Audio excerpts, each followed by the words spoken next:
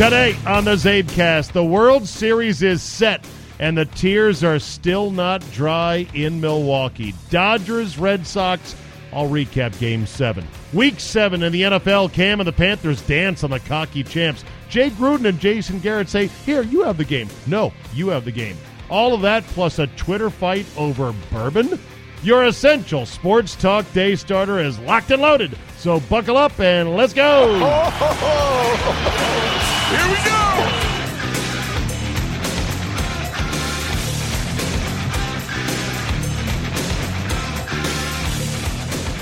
Monday, October 22nd, 2018. Thank you for downloading. Wow, what a weekend. What a weekend. In fact, next weekend is the last chance we'll have, assuming, well, I think the World Series, I haven't looked at the schedule. Next weekend is the last weekend that we're going to have all four major sports cooking at once. NBA, NHL, Major League Baseball, and the NFL. So enjoy it. I believe my guy who does the ranking of the weekends Twitter feed said this was the number 2 weekend of the year. This one that just went by. And maybe this one coming up will be number 1, according to his proprietary ranking system, which you may say in true Seinfeldian fashion, well, I don't know how official any of these rankings really are. I used to have that soundbite. I don't know what happened to it. I'm going to have to get it back on my machine. It's not on there. Either way, wow, what a weekend. What a weekend, what a weekend, what a weekend. Oh, and if you're looking for your ale coin, they're going to get there this week. I promise. It was a complete clusterfuck. Half of them came back. Some of them only needed 21 extra cents. A number of them got quarantined by your local post office where they say, hey, we got something for you, but you got to pay ransom. Some people were tweeting me saying I had to pay $2.50 to make up for the fact it was a $3.50 package. You only put a $1 stamp on it. I'm going to write about it in a newsletter to subscribers because I don't want to waste time with it here. But trust me, we have rerouted the packages, the envelopes that have the coins, and they're going to get there this week, almost all of them. So sit tight. Okay. Dodgers 5, Brewers 1, Game 7. There's no other way to describe this other than a kick to the balls like you've never had before in your life if you are a Brewer fan. They had not been this close to the World Series since they last went in 1982. They had a team that literally captured the city's hearts. I know it sounds cliche. Oh, they fell in love with this team. This was the ultimate scrappy, overachieving underdog built with spare parts and a great player in Yelich, who may end up being the MVP. But this was a team that, you know, the entire city of Milwaukee just completely fell in love with, and they were right there on the doorstep, and they got their hearts stomped. They got it ripped out, held in front of their face as the last dying beats of their beloved Brewers' hearts just boom, boom, boom, boom. And why do you got to make it so morbid? I'm just trying to be descriptive. It sucked, man. I was pulling for them as hard, almost as hard, I'm sure. Well, close to as hard. I was pulling for the Brewers big time. I wanted to see it. I wanted you guys to be happy, you listeners out there in the greater Milwaukee Metroplex. It was not to be. And of all the cocksuckers in all the world who could hit a home run to basically put the game out of reach, it had to be Yasiel Puig. And let me say this right now in case anyone decides to get any funny ideas. I say cocksucker as a general insult along the lines of Deadwood, the great show that was. I have no opinion on those who suck cock by choice, man or woman. If that's your thing, good on you. I make no judgment. See, I have to say these disclaimers now, lest anyone go, did you hear what Zabin said on his podcast? Of all the cocksuckers to hit a home run, it had to be Yasiel Puig.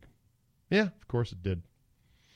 Jeremy Jeffress, man, he is going to live with 2 home runs for the rest of his life. The home run by Orangebeard Caveman in the second game of the series, and then this one by Yasiel Crutch Chop Puig. That's a tough one right there. Chris Taylor's robbery of Yelich's fly ball that would have tied the game and might have been a triple. Who knows what it would have been? I mean, it's a highlight for the ages. You got to give it up. Taylor hadn't played outfield till last year. Now they can move him in game from second base to outfield, and he can make A-plus Willie Mays style catches like that with the game on the line. Phenomenal. It's phenomenal baseball. You gotta tip your cap to him. You can't be mad at Taylor. Puig is a jackass, and Puig is a meathead. I mean, Puig is a triple-minus defensive player. The home run that he probably could have saved if he had jumped right was comical, the way he let his glove just crash into the wall, not even close to the ball that went out by Yelich in the, what inning was that, first or second inning? And then another ball he misplayed. He slides late, he misses cutoff guys. I mean, he's a big lunkhead. Hell of a physique, though. And when he catches one, he can hit it a long way. Of course, he always thinks he hits it farther than he really does. And that's the whole thing about the bat flipping. He hit that laser off of Jeffress, did a mini bat flip, did a couple of slow jogs out of the box, and then realized, ooh, wait a minute, that may not be out. And then he starts running hard. The point of baseball is to run hard immediately at all times. Everything else, I don't care. Like, people say, oh, yeah, you're just one of the old guard, man. So what if he's having fun? I have no problem with a bat flip on a ball that is, 50 feet out of the park, upper deck, when you really know it. You shouldn't be bat flipping on balls that hit the top of the wall, okay? That's right there. That's a problem because you're going to end up, if you do that enough, which he does, turning doubles into singles, triples into doubles, and sometimes outs out of what should be base hits. But I know, that's just me being old and crotchety saying you're not playing the game of baseball the way it should be played. Machado is also a punk, and the crotch grab was completely gratuitous, and it shouldn't happen. Now, if guys want to make the finger sign or the monster gesture after getting a big hit and standing on second base, no problem with that. Don't grab your dick. No. There has to be a line. Oh, what, you think kids haven't seen that before? No, of course they have. Kids do it too. That's the thing. Kids imitate it. My line is don't grab your dick. And really crotch chopping also shouldn't happen. Even though, well, it's a wrestling thing, man. Not in baseball. Just don't do it. But yeah, Yasiel Puig had to be the guy to do it. Counsell was super aggressive with Hader early, and there was a lot of sort of questioning about that. I did love how Smoltz said, yeah, I'm learning as I go, which reminded me of the great Steve Spurrier quote about learning as he goes. I'm sort of learning as I go. Smoltz was excellent. Joe Buck was excellent. I know that you people in Milwaukee hate Joe Buck because you feel like he has always been anti-Packer. But Joe Buck was excellent. He is excellent in calling baseball, and it has to be said. And I believe that Smoltz was excellent as well. And when Smoltz is looking at these moves by Counsell, which are very unconventional, he's saying, okay, well, I guess I understand high leverage, and I guess you want to use them here, and you want to make sure to keep the game from getting out of control, okay. But to admit and to say I'm learning as I go was great. It was very honest. But at the end of the day, to have to hear the phrases, if you're a Brewer fan, to hear the phrases that are the stinging pats on the head, such as, well, they've got a lot to be proud of. I don't like hearing that. They'll be back next year. I heard Buck say that. Not necessarily. Very bright future. Yes, on paper. A lot of those bullpen guys are going to become starters. It's going to be a fight, as they said on TV, for a lot of these guys to crack the starting rotation. And that's great to have. And they've got Yelich under control for at least a couple more years. And I understand. Just you don't want to hear it because as a sports fan, it's fleeting. It's here 1 minute, it's gone the next. Or, it was a hell of a ride. I know it was a hell of a ride. I loved it. And the hell of a ride ended up driving straight into a brick wall, which was Game 7. I didn't want the ride to be over. I didn't ever want that feeling of following a baseball team I love to be over. And it did. It ended horribly. But guess what? That's what we sign up for. That's the deal. As they say in the Mafia, this is the life we've chosen. Hell, my Nationals lost 3 Game 5s in the last 5 years. And we lost in 4 games another one of those years. Didn't make the playoffs this year. In fact, missed it by a mile. And we're now losing our best hitter, Bryce Harper, and our manager may be a complete dud, this new guy that we thought was going to fix the old guy who maybe wasn't so much of a problem. Who knows? And we'll even get back to the playoffs. Playoffs? Did you say? Playoffs? Yes. Don't talk about it. Playoffs? So you don't know. Kidding me? Playoffs? You don't know. But I know your heartbreak. I know it. Like I've said, I've had it. I didn't have it Game 7 and NLCS. We didn't even make it that far. But still, a Game 5, 3 Game 5s we have lost. And we've blown Game 5s, too. I mean, we were up 6-2 in one of the Game 5s at home. Blown them. Just flat blown them. So, yeah, I know your heartbreak. I feel you. Will you watch the World Series? Let me know, Brewer fans. I know for a lot of sports fans, when their team gets really close and then they get eliminated, you can't bring yourself to watch because you're so sick. And you don't want to watch the same team that you've already grown to hate that just beat you playing for the championship. I get it. I just kind of want to know your feelings on that. The last Boston and L.A. Dodgers World Series was not even the L.A. Dodgers, and it wasn't even the Brooklyn Dodgers. They were the Brooklyn Robins because it was 1916, and I don't think that streetcars had come about yet, which is where the Brooklyn Dodgers got their name from, that they were dodging streetcars in the rising industrialized New York City. 102 years ago, and Boston beat them in 5 games. The Brooklyn Robins, yes. Casey Stengel played in that World Series for Brooklyn. Played. The old grizzled manager of yore. He was a player back then. 1916. It's a stat. It's not a stat of the day, though. Clayton Kershaw became the first Major League pitcher in history to throw out the first pitch of the season for his team and then throw the last pitch of a Game 7 that would send his team to the World Series. As they say, the game is a-changin'. Sorry, boys and girls that were Brewer fans that had your ride end so shortly. I know I've got Dodger fans that listen to this Zabecast, and congratulations to you guys. Hell of a ball club. Expensive, but hell of a ball club. Dave Roberts, I love the guy. He's great. He's a good manager. He's had his own heartbreak last year. And I'm just going to work around Puig and Machado being jackasses that I can't stomach. Everyone else on the team, I'm okay with. Even Orange Beard Caveman guy. He's a pretty good player. The whole beard hair act, whatever. And as they say in baseball, there's always next year. It's going to be a long, tough, frustrating winter, but I'm sure if you're a Brewer fan, you are counting down the days till pitchers and catchers. All right, without further ado, let's get right to it. Week 7 in the NFL. Ahead of tonight's game involving the Falcons and Giants, a game that you look at and go, the Giants. But then you say, does involve Odell Beckham Jr.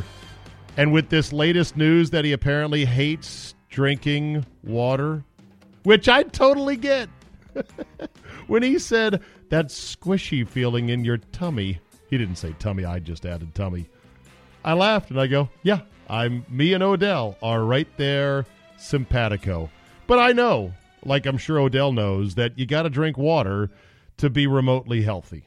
And if you don't, like I do, you're not living a healthy life. Drinking Diet Coke the whole time or coffee, as my dad drinks almost exclusively, not soft drinks.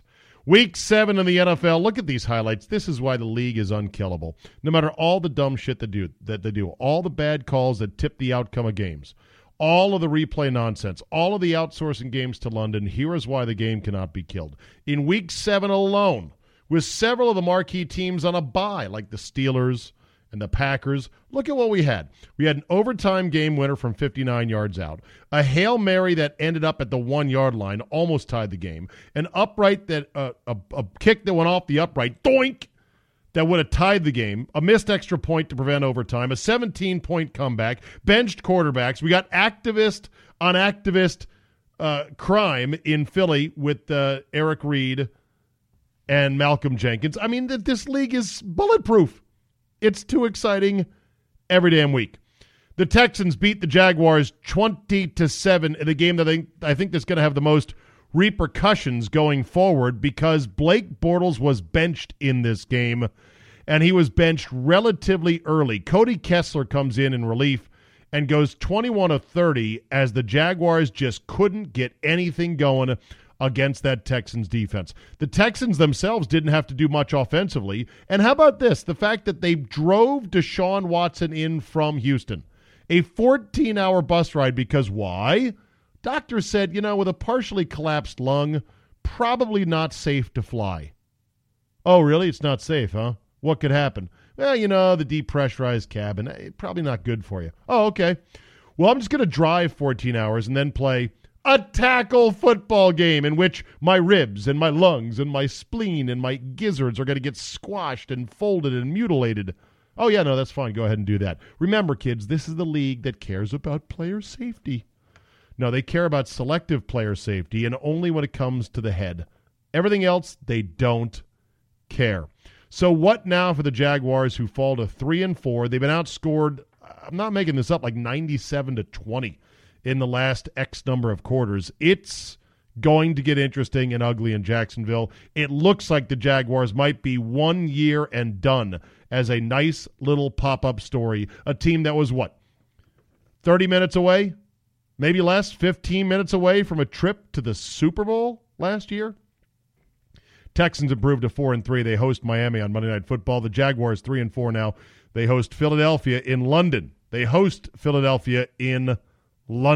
In Philadelphia, the Panthers stun the Eagles 21-17 behind a Cam Newton-led fourth quarter comeback, down 17-0.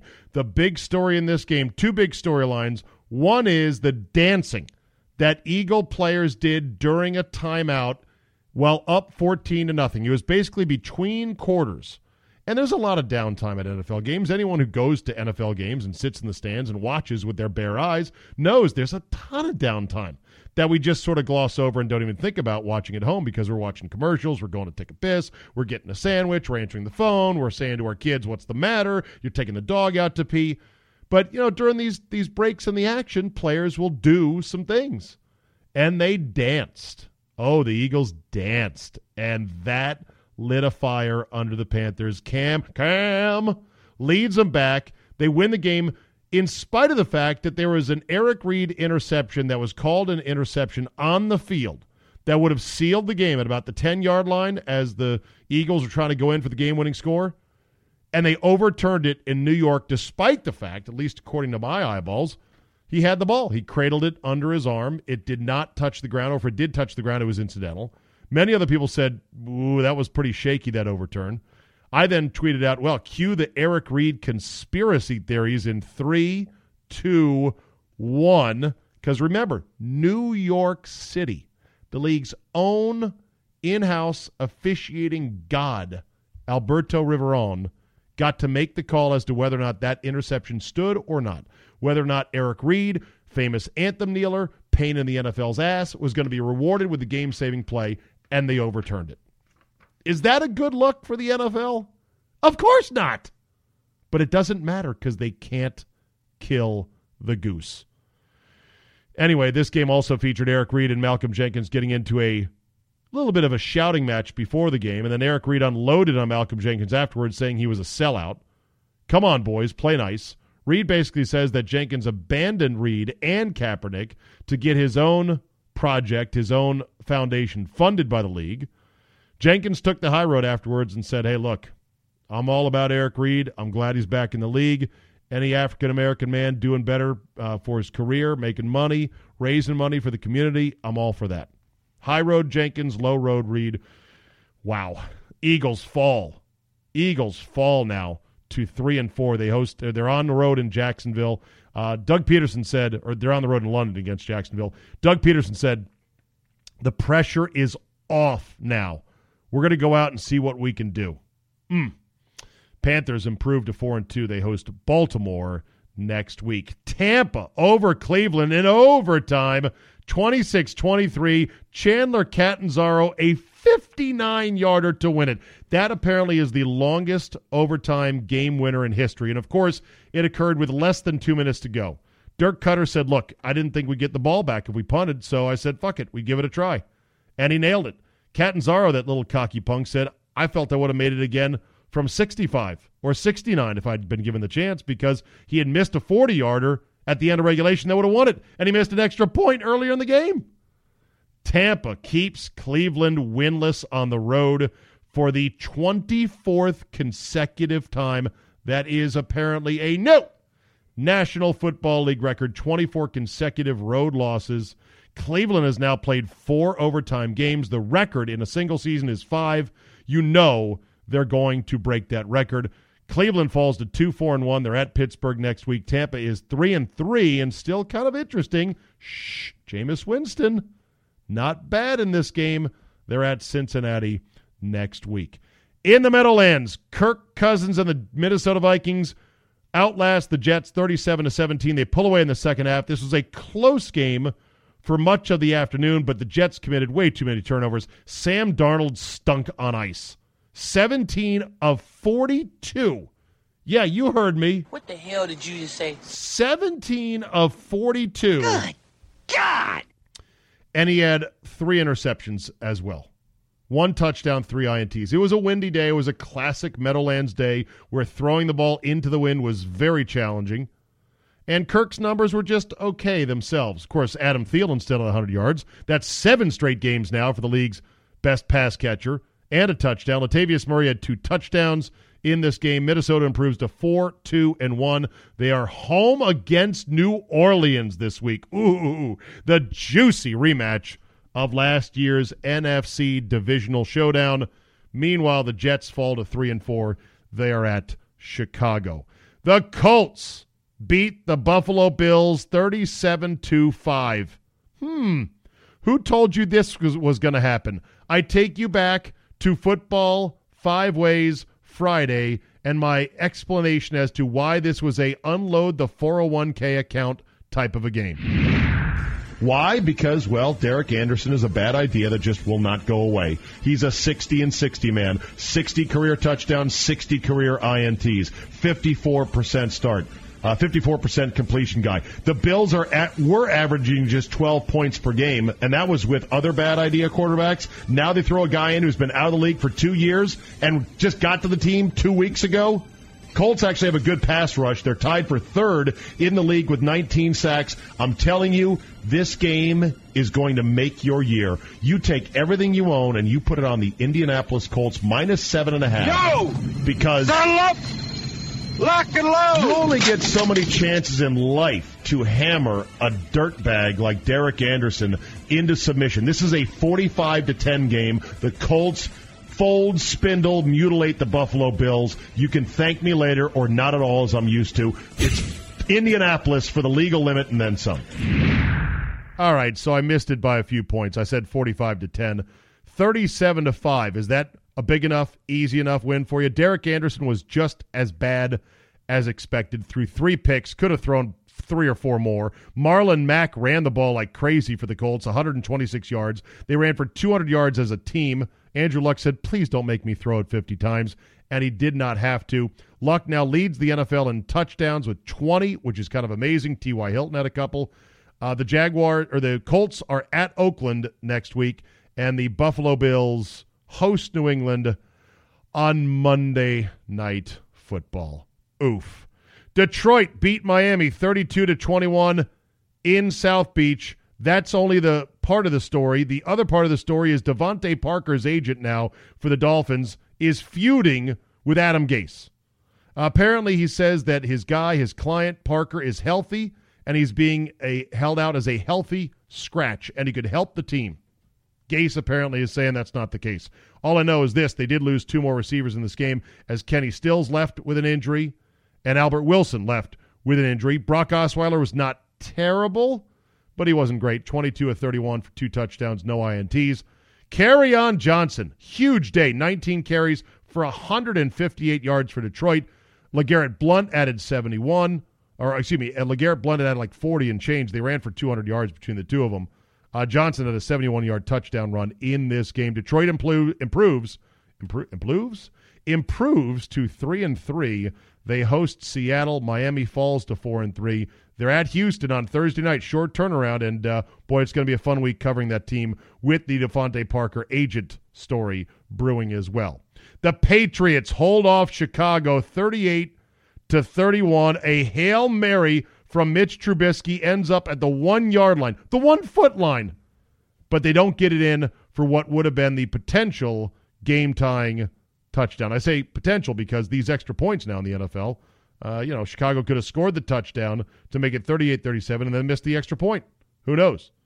Trubisky had a crazy touchdown run in this game. It was like second and goal from the 8. He scrambles, covered about 70 yards going all the way to one side, all the way to the other side, runs it in for a touchdown. He was not good throwing it, though. 26 of 50 for Mitch Trubisky. No Gronk. Sony Michel left the game with an injury, but Josh Gordon had 4 catches for 100 yards, and New England, the beat goes on. They find a way to do it. Whoever is there, they'll make a sandwich out of it. They're like, Bill Belichick's the Iron Chef of the NFL. Just give me whatever ingredients you got.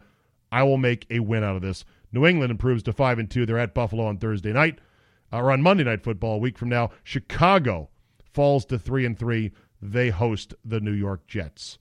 The Los Angeles Chargers beat the Tennessee Titans in London in the morning, 20-19, when Mike Vrabel decides to go for it to win the game, to go for 2.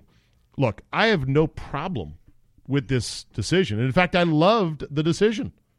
Many people, though, did not like the decision. Some people even said, that's a stupid decision. Don't go for 2 there. Go to overtime. Play the odds. A lot of people had said that, Tennessee was dominating the game at that point, and it's true. They were leading. They were pretty much in control. They led in first downs, 23-14. They were great on third down. They were like 9 for 15. But it doesn't mean anything. You don't know what the odds are in overtime. That's what drove me crazy about this guy who tweeted me. I was like, what are you talking about, the odds? Got to play the odds. Got to go to overtime. Bruce Arians on the broadcast is like, I don't like that. You exposed yourself to losing the game right there. I think that's what he said. Something like you took the risk to lose the game right there. No. He was taking a risk to win the game. Now, there was still like 25 seconds left had they made the 2-point conversion, and they went for it twice to score the 2-point game-winning conversion because they had a holding penalty on the first one, which is always a benefit because you get a lot of those calls in those situations. So they actually had a 2-point conversion from the one to win it. I love those odds. I don't love the odds of, okay, we tied the game. First of all, extra point. Not a guarantee anymore, especially on a field in London that looked like the longest grass I'd seen on a football field since the old Notre Dame stadium field where they would have to grow the grass really long to kind of survive the wet, cold falls in South Bend. They're not field turf now, of course. But yeah, it was, you have to kick the extra point, not a given. Then you got to go to overtime. Then if you don't win the coin flip, you may never touch the ball if they march right down and score it on you. And you're like, well, we've been dominating defensively. It doesn't matter. Who knows what overtime's going to bring. And then if you get the ball back and maybe the kick field, just a lot of stuff that goes into it. You convert that 2-point conversion, you basically win the game. I had no problem with the decision. The play calling, that left something to be desired. I mean, your second crack, it's a 2-point conversion from the 1. You got Mariota. I'd run something that has a run option for him in that play. Just saying. Anyway, the Chargers improved to 5-2. Melvin Gordon didn't play in this game. He went from being fine to out within like 48 hours. Some people are bitching about that, saying, are the Chargers reporting their injuries accurately? I don't know. Maybe he just went bad in practice. We'll find out more. Chargers 5-2. They're at Seattle after their bye. Both these teams get a bye, as all London teams get after they travel. Tennessee has a bye, and then they're at Dallas on Monday Night Football. Oh, yeah, Terrell Williams, who I dropped for a kicker 2 weeks ago in fantasy, another big game. 4 for $118 and a touchdown for the Chargers. In Washington, my Redskins pull it out against Dallas. More on this game, more thoughts from a Redskins fan perspective in just a second. And it was thanks to a Brett Maher 52-yard doink off the upright after a controversial penalty that went against the Dallas Cowboys. The Redskins dominated the defensive line of scrimmage. Zeke Elliott had like 33 yards on 15 carries.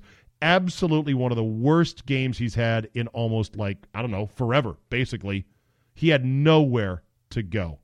I mean, it was a thing of beauty if you were a Redskin fan, seeing him get stuffed time and time and time again. And the big play in this game was Dak Prescott fumbling at his own goal line on a hit on a on-rushing Ryan Kerrigan, and then having the ball scooped up for an easy touchdown by Preston Smith. That play was so bad, and Dak Prescott's not good. He ain't the guy. I'm not going to say he's brutal. He's virgin. He's starting to get that way. That play, it's 3rd and 14. You're bottled up in your own end. It's a 3-point game. There's a lot of time left in the ball game. He sees Kerrigan coming at him face on. It wasn't even a blindside hit.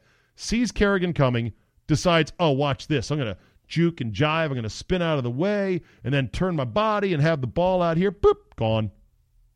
That is that play by Dak, and again, I was happy to see it. That if I'm a Cowboy fan, I am screaming. I'm like, you are a third-year player. You cannot make those plays. Of course, he made some plays to get him back into it. And then, with one timeout in their back pocket, the ball on 2nd and 1 at the Redskins 32, I want to say, Jason Garrett somehow manages to only get 6 yards and 2 plays off. Actually, I think it was 52 seconds left. 52 seconds left, timeout in his back pocket, 2nd and 1 at like the 32. He gets 2 plays and 6 yards. And then they get a penalty. Now, the penalty, according to the league office, was for a snap violation, whatever that is. And apparently, when teams jump off sides and the ball moves, when the center grabs the ball and positions it and whatnot, if they deem it to be an unusual or sharp movement that causes the defense to jump off sides, then it's a penalty on the center for a snap violation or whatever they're calling it. Problem is, the center for the Cowboys does that all the time. And they have other examples of exact same motion. In fact, on the kick that missed by Marr, it was the same thing. It just they didn't go off sides. Every center has to grab the ball and position it and point it in a way that makes sense to get it back to the holder. He did just that. The refs called it. Plus, our guy that went off sides, I think it was Payne or it might have been Allen, he was 2 men over. So he wasn't even right on the ball. He wasn't even looking at the ball. I mean, it was a bad call. It would have turned a 47-yarder into a 42-yarder, and given how that ball was hooking, would have absolutely, if everything else was the same, made the field goal good. Same thing if they just called no penalty at all, it would have made the field goal good. But instead, at 52 yards, it just hooked a little bit too much. Of course, we don't know who would have won in overtime. It's quite possible the Cowboys would have lost in overtime anyway. You don't know. But it was a brutal call. If I was a Cowboy fan, I'd be steaming hot at that. And we got to talk about the concussion issue with Dak Prescott, because that was a whole other story in this one. Redskins improved to 4-2. They're at the Giants next Sunday. The Cowboys have a bye. They're 3-4. Oh, and guess what they're doing on their bye? They're staying in Washington to go sightseeing as a team, including visits to various monuments and museums on the mall. So said Tracy Wolfson, as a team bonding experience. Oh, the joy. How many Cowboy players do you think were sitting there listening to this? Like, here's our idea. We're going to go out to Washington. We're going to stay an extra couple days to go sightseeing. How many players on that team are like, fuck that? It's the bye week. I got shit I want to do at home. I want to rest. I want to sit around. I want to Netflix and chill. I've been to Washington with my family. I don't want to do this.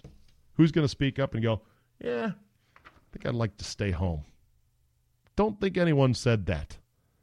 The Rams kill the San Francisco 49ers, 39-10 the final. C.J. Beathard, 2 INTs, 2 fumbles. Todd Gurley had 2 touchdowns. Here is your stat of the day. If you can possibly handle your stat of the day, I think you can handle your stat of the day, right? Yeah, you can handle it. Here we go. Stat of the day in my Week 7 NFL rundown. Here it goes. Stat of the day. So with the turnovers today for San Francisco, The Niners have now committed 14 consecutive giveaways since their last takeaway. That's right, a streak of 14 straight turnovers. Behold your stat of the day! I believe, as Dean Wormer once said, son, that is no way to go through life. The Rams improved to 7-0. They regularly hang 30-plus points on teams. It could have been more in this game. Rams host Green Bay. San Francisco is at Arizona. Baltimore fell to New Orleans 24-23 in one of the most, I don't believe I just saw what happened, finishes of the day.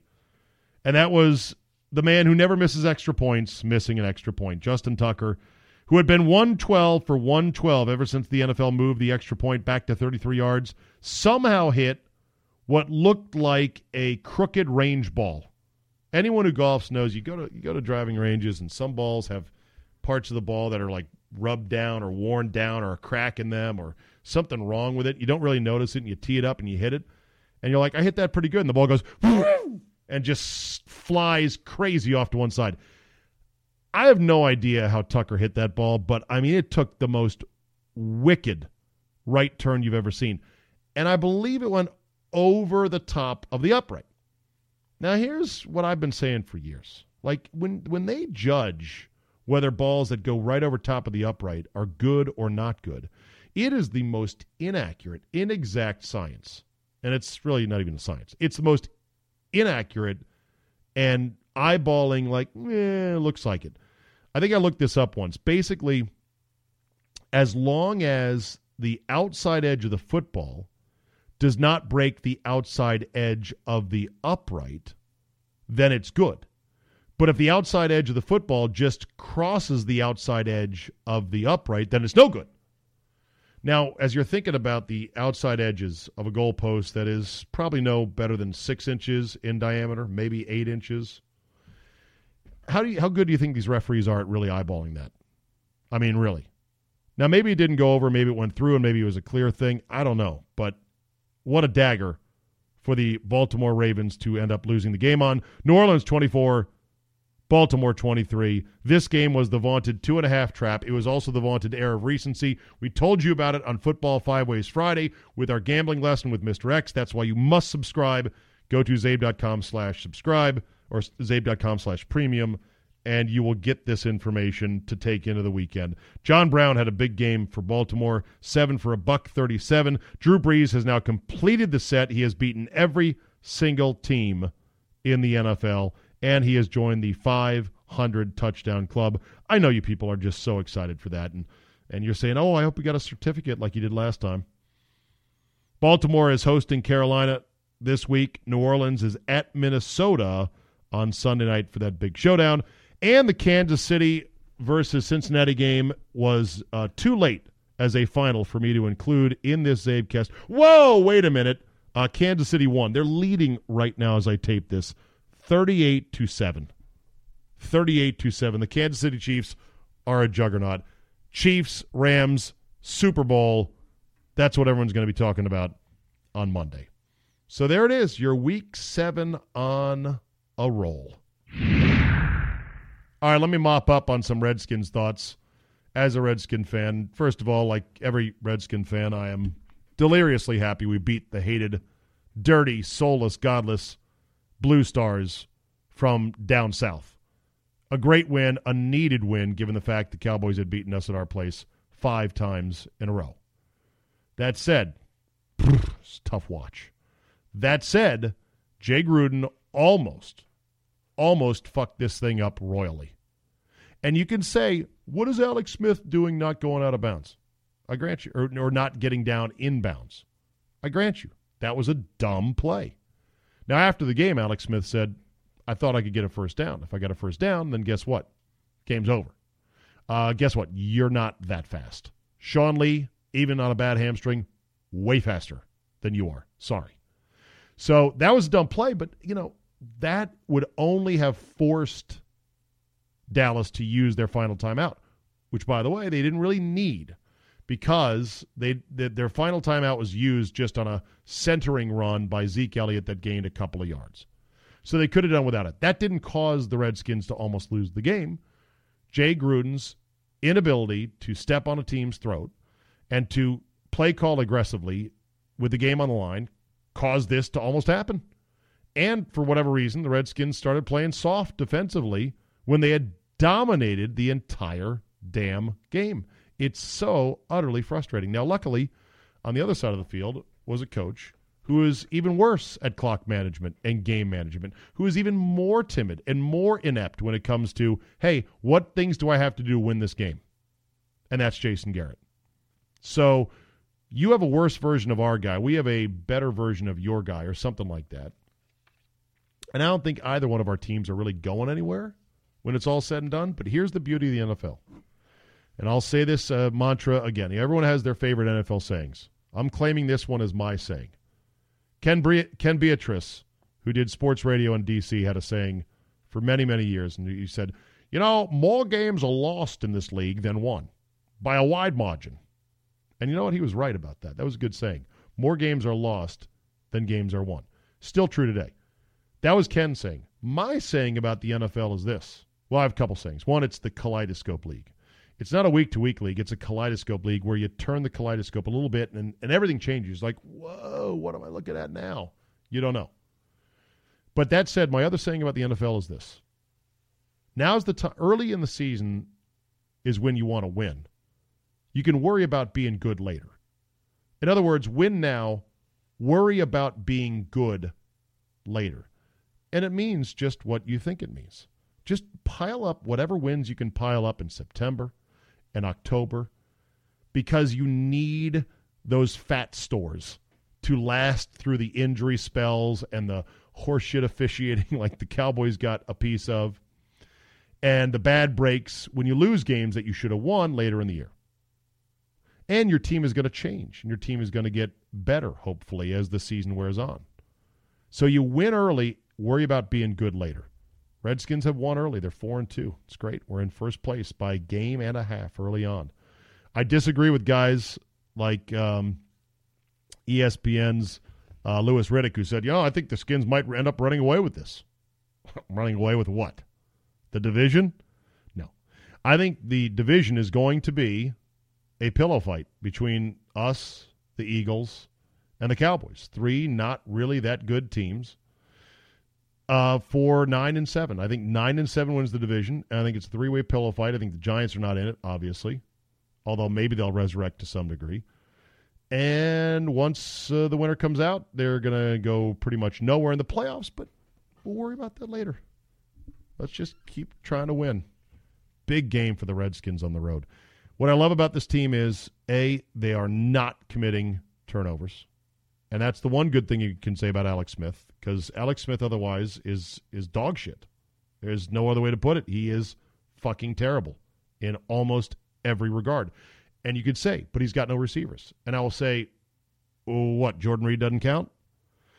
And you could say, but what about his supporting cast? And I'll say, well, why then when Jeremy Sprinkle is wide fucking open, does he throw it flat and in the ground when he's open by 5 steps? That's not a receiver issue. That's a Alex Smith sucks issue. So I don't want to hear it about the supporting cast. Alex Smith is dog shit right now. He's a triple minus. And if he doesn't get better, it's going to eventually get bad. It already is bad in the passing game. Luckily, we're like the 85 Cornhuskers now because all we do is we run Adrian Peterson a billion times. And I guess I got to start Googling pumpkin recipes because another huge game for him. God, he is unbelievable. Unbelievable runner. But I'm worried that he's going to break. I shouldn't worry because he is Adrian Peterson. Stop worrying, Zabe. I thought you weren't going to ever doubt Adrian Peterson. It's not like I doubt him. I'm just saying I'm worried he's going to break eventually. And the run defense for the Redskins is phenomenal. I mean, this is where the investment in Jonathan Allen and Daron Payne is paying off. The 2 guys up front, and Ioannidis is just feeding off being a part of that group. And now they're getting edge heat from Kerrigan and from Smith. I mean, the front 7 is nasty. And the linebackers, who are not really bubblegum card entities, you're not guys you're going to brag about. Zach Brown and Derek Mason. Derek Mason? No. Mason Foster, duh. These guys are making plays because the big uglies up front are just stalemating the offensive line, and so the linebackers are shooting the gaps and just blowing people up, and that's the way it should be. Let's talk about the Dak Prescott possible concussion. So Dak gets hit, waylaid, laying out. By the way, that was a stupid play as well. It's stupid. These quarterbacks are so dumb sometimes. The only guy that I think is starting to get it is Andrew Luck. Andrew Luck turned down a business opportunity at the 1-yard line late in that blowout against the Buffalo Bills. He's scrambling on what was 2nd and goal. They had penalty that pushed him back, and so he's running towards the end zone. Looks like he can dive in there, and then just meekly kind of detours out of bounds at the 1. And the announcer's like, I can't believe he didn't think he could make it there. He was going against the DB, so he's a lot bigger than the DB. And I said, great, you're up big in the game. You know you're going to win this game. Even if you could make it, why bother? You got a bad shoulder. Just take it out of bounds. Dak Prescott on a play sells out after getting hit, scrambling for a first down in first quarter of the game. And he gets waylaid by Strowman for the Redskins. And he probably got a concussion. He looked like he got a concussion. Of course, I don't know what a concussion is. Do you know what a concussion is? Have you ever diagnosed a concussion? Are you an independent neurologist? I'm not. You're not listening. But guess who is? Antonio Romero Romo. He diagnosed a concussion immediately. And he started talking about it, and they're following it on the sideline. And at first, he's allowed to kind of cool down. They let him sit there for, I think, a possession maybe, or a couple of downs. And then it's like, okay, here comes the blue tent. Dak goes into the blue tent. They zip it up tight. He comes out, and you're never going to believe this, but the Dallas Cowboys and their independent neurologist, neurotrauma specialist, or whatever, they come out of the tent, and they say, nah, Dak's fine. He's fine to play. They let him back in the game. And maybe he was fine to play. Maybe he didn't suffer a concussion, or maybe the concussion was kind of mild, and who knows? It just is funny to me. I'm sitting there watching going, there is no way with the only featured game in the 4 o'clock slot of Week 7 of the NFL that they're going to knock Dak Prescott of the Dallas Cowboys out of the game in order to let, who is their backup here? I got to look him up right now. Cooper Rush. Cooper fucking Rush from Central Michigan. I'm like, they are not going to let, no independent neurologist is going to go, probably a bit of a concussion for Dak. We're going to hold him out of the game just as a precaution because, safety is what we're all about. What? We've got Cooper Rush as a backup. Well, I'm an independent neurologist. That's not my problem. You should probably have some. No. We're not leaving this zipped up blue tent until you look at Dak again. You run another test. Well, I just ran the test. It showed a slight concussion. So, rules, league's emphasis. No. You keep running tests. Well, I kind of, where? How do I get out of this tent? Is there a door? No. And there's like a big, burly Cowboys strength and conditioning coach guarding the zippered up part of the blue tent, looking at the neurologist going, you heard the man. Keep testing him. And then if it gets really serious, you know what that blue tent has got to be for? Bribing the independent neurologist. Oh, so Zabe, you're saying you know for a fact that Dak Prescott had a concussion? No, I'm not saying that. I don't know. I'm just saying, don't you see the conflict of interest there? Don't you wonder, what really does go on inside the blue tent? How come we can't see what's in the blue tent? Why can't there be a camera that follows everything that goes on inside the blue tent? What if I saw the shadow of an outline of a man with something square in his hand putting into someone else's pocket? You're being ridiculous. No doctor is going to take a bribe to clear a guy to go play football.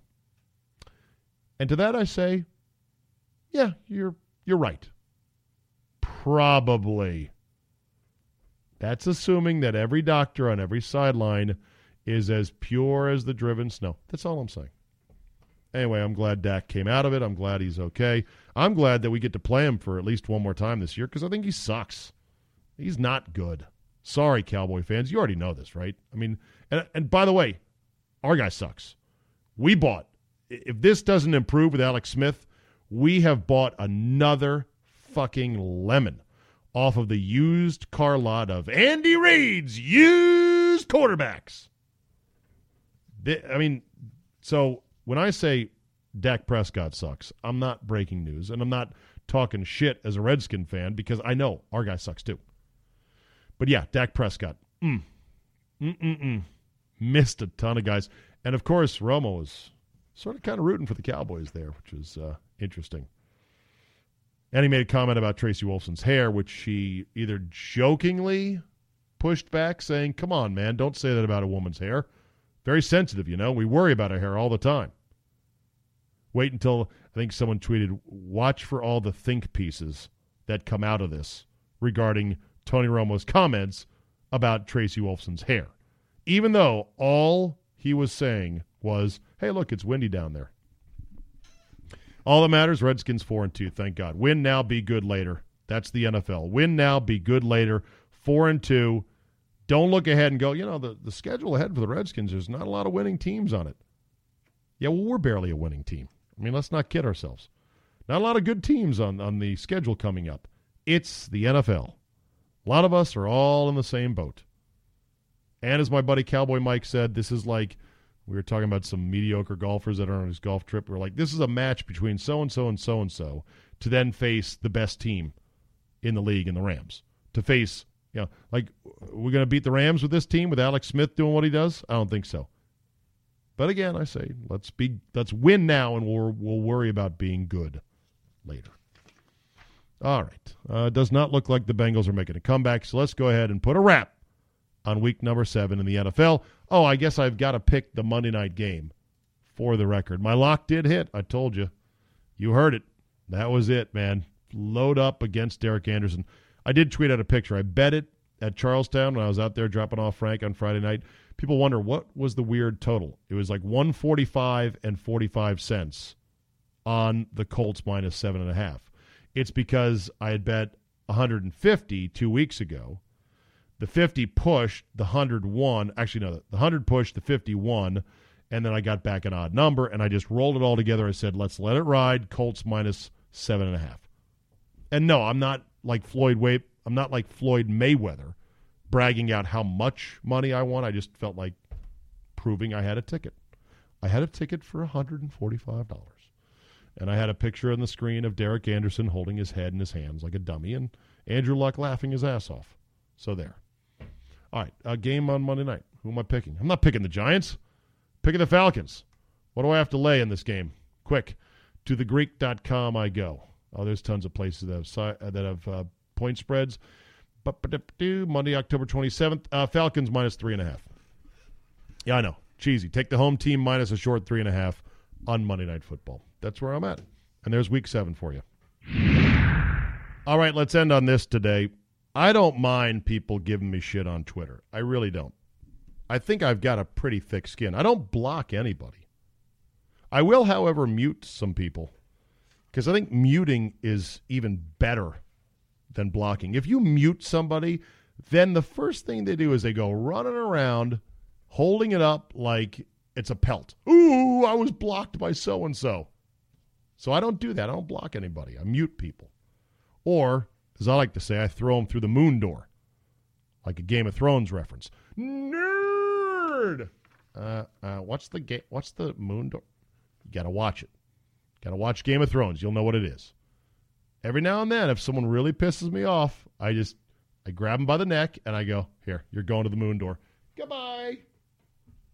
And then I don't even see their tweets anymore. So who knows what kind of shit they're saying about me. You're through the moon door. I'm going on with my life. I don't mind taking shit. I don't. I give it pretty good. I should be able to take it. But something funny happened on Saturday night as I'm watching the Brewers game. I'm like tweeting a picture of a lineup of booze bottles from my downstairs bar. And I said, like Craig Counsell, I've got all my options available, and I'm staying aggressive. And I had the booze lined up. I had several bottles of whiskey/bourbon that I had just purchased. I had some other stuff I don't generally drink, like tequila and vodka. And I tweeted out. I get a reply from a guy whose handle is SJ Truther. He apparently has one follower. And you might say, well, why are you giving this guy now even more publicity on your podcast? It's not that I'm giving him publicity. I want to just lay this all out for you. And you can make a judgment for yourself. Old SJ Truther then comes at me with, you give me shit about not paying $5 for your Friday podcast. I spend my extra money on good I spend my extra money on good booze. And then he starts to list the booze that I had chosen, especially the whiskeys, and said something to the effect of Johnny Walker Black, LMAO, and then says, I'll give you lessons at $150 an hour so you can learn what's good bourbon and or whiskey. Something to that effect. I just responded, you seem fun. Because I thought it was just one of those responses that I'm like, okay. Did I tweet out, these are the finest bourbons and whiskeys known to man, and I have spent a considerable sum on them? No, I did not say that. It was just literally, here's what I've got in my booze cabinet. Here they are. And the fact that I didn't criticize him for not spending for the Friday podcast. I don't know how he got that idea. I've said repeatedly, if you don't want to pay for it, don't. Just listen Monday through Thursday. If you do want to pay, great. I appreciate it. But he's here bragging about I spend my extra money on good booze. And then at the same time, it's like implying, well, I'm not going to waste $5 on you per month. You know, I'll spend another $100 on a high-end bourbon, but I'm not going to waste it on you. So after I replied back, you seem fun, that got some other people to jump in and attack him, which I don't do that either. I don't send out the bat signal like, attack this asshole on Twitter. But some people did. They went back and forth. And my man S.J. Truther said, and by the way, he doesn't list any personal info or bio or anything, which I guess I'm split on. On the one hand, I don't really respect people that come firing at you from anonymous accounts because I feel like, hey, you know what? You want to come firing at me? Show us who you are. Who are you? Who do you work for? Where do you live exactly? What are you about? Are you a real person? You know, who are you? If you just want to be a lurker and you want to be anonymous, okay, that's fine. But don't come firing at me from a sniper position without putting your name to it. Put your name to it. That's all I like to say. On the other hand, Twitter is so dysfunctional. The world we live in is so fucked up that I can understand where guys that might want to take mild shots or do some moderate sniping from behind an anonymous account don't want to put their name to it because who knows where it's going to go. Who knows who's going to get pissed off about what, and then somebody goes to your boss and says, you need to fire this guy. So I'm a bit torn on that. Anyway, old S.J. Truther did respond to me saying, oh, you sound like fun, by saying, look, man, you're a big part of my life, and I just was breaking your balls or something to that effect. And that he is a big enthusiast on fine bourbon and fine whiskey. Great. It was just one of those things where he went over the top, where it's like, hey, whoa, what? $150 an hour for lessons on good bourbon? Like, that seems expensive.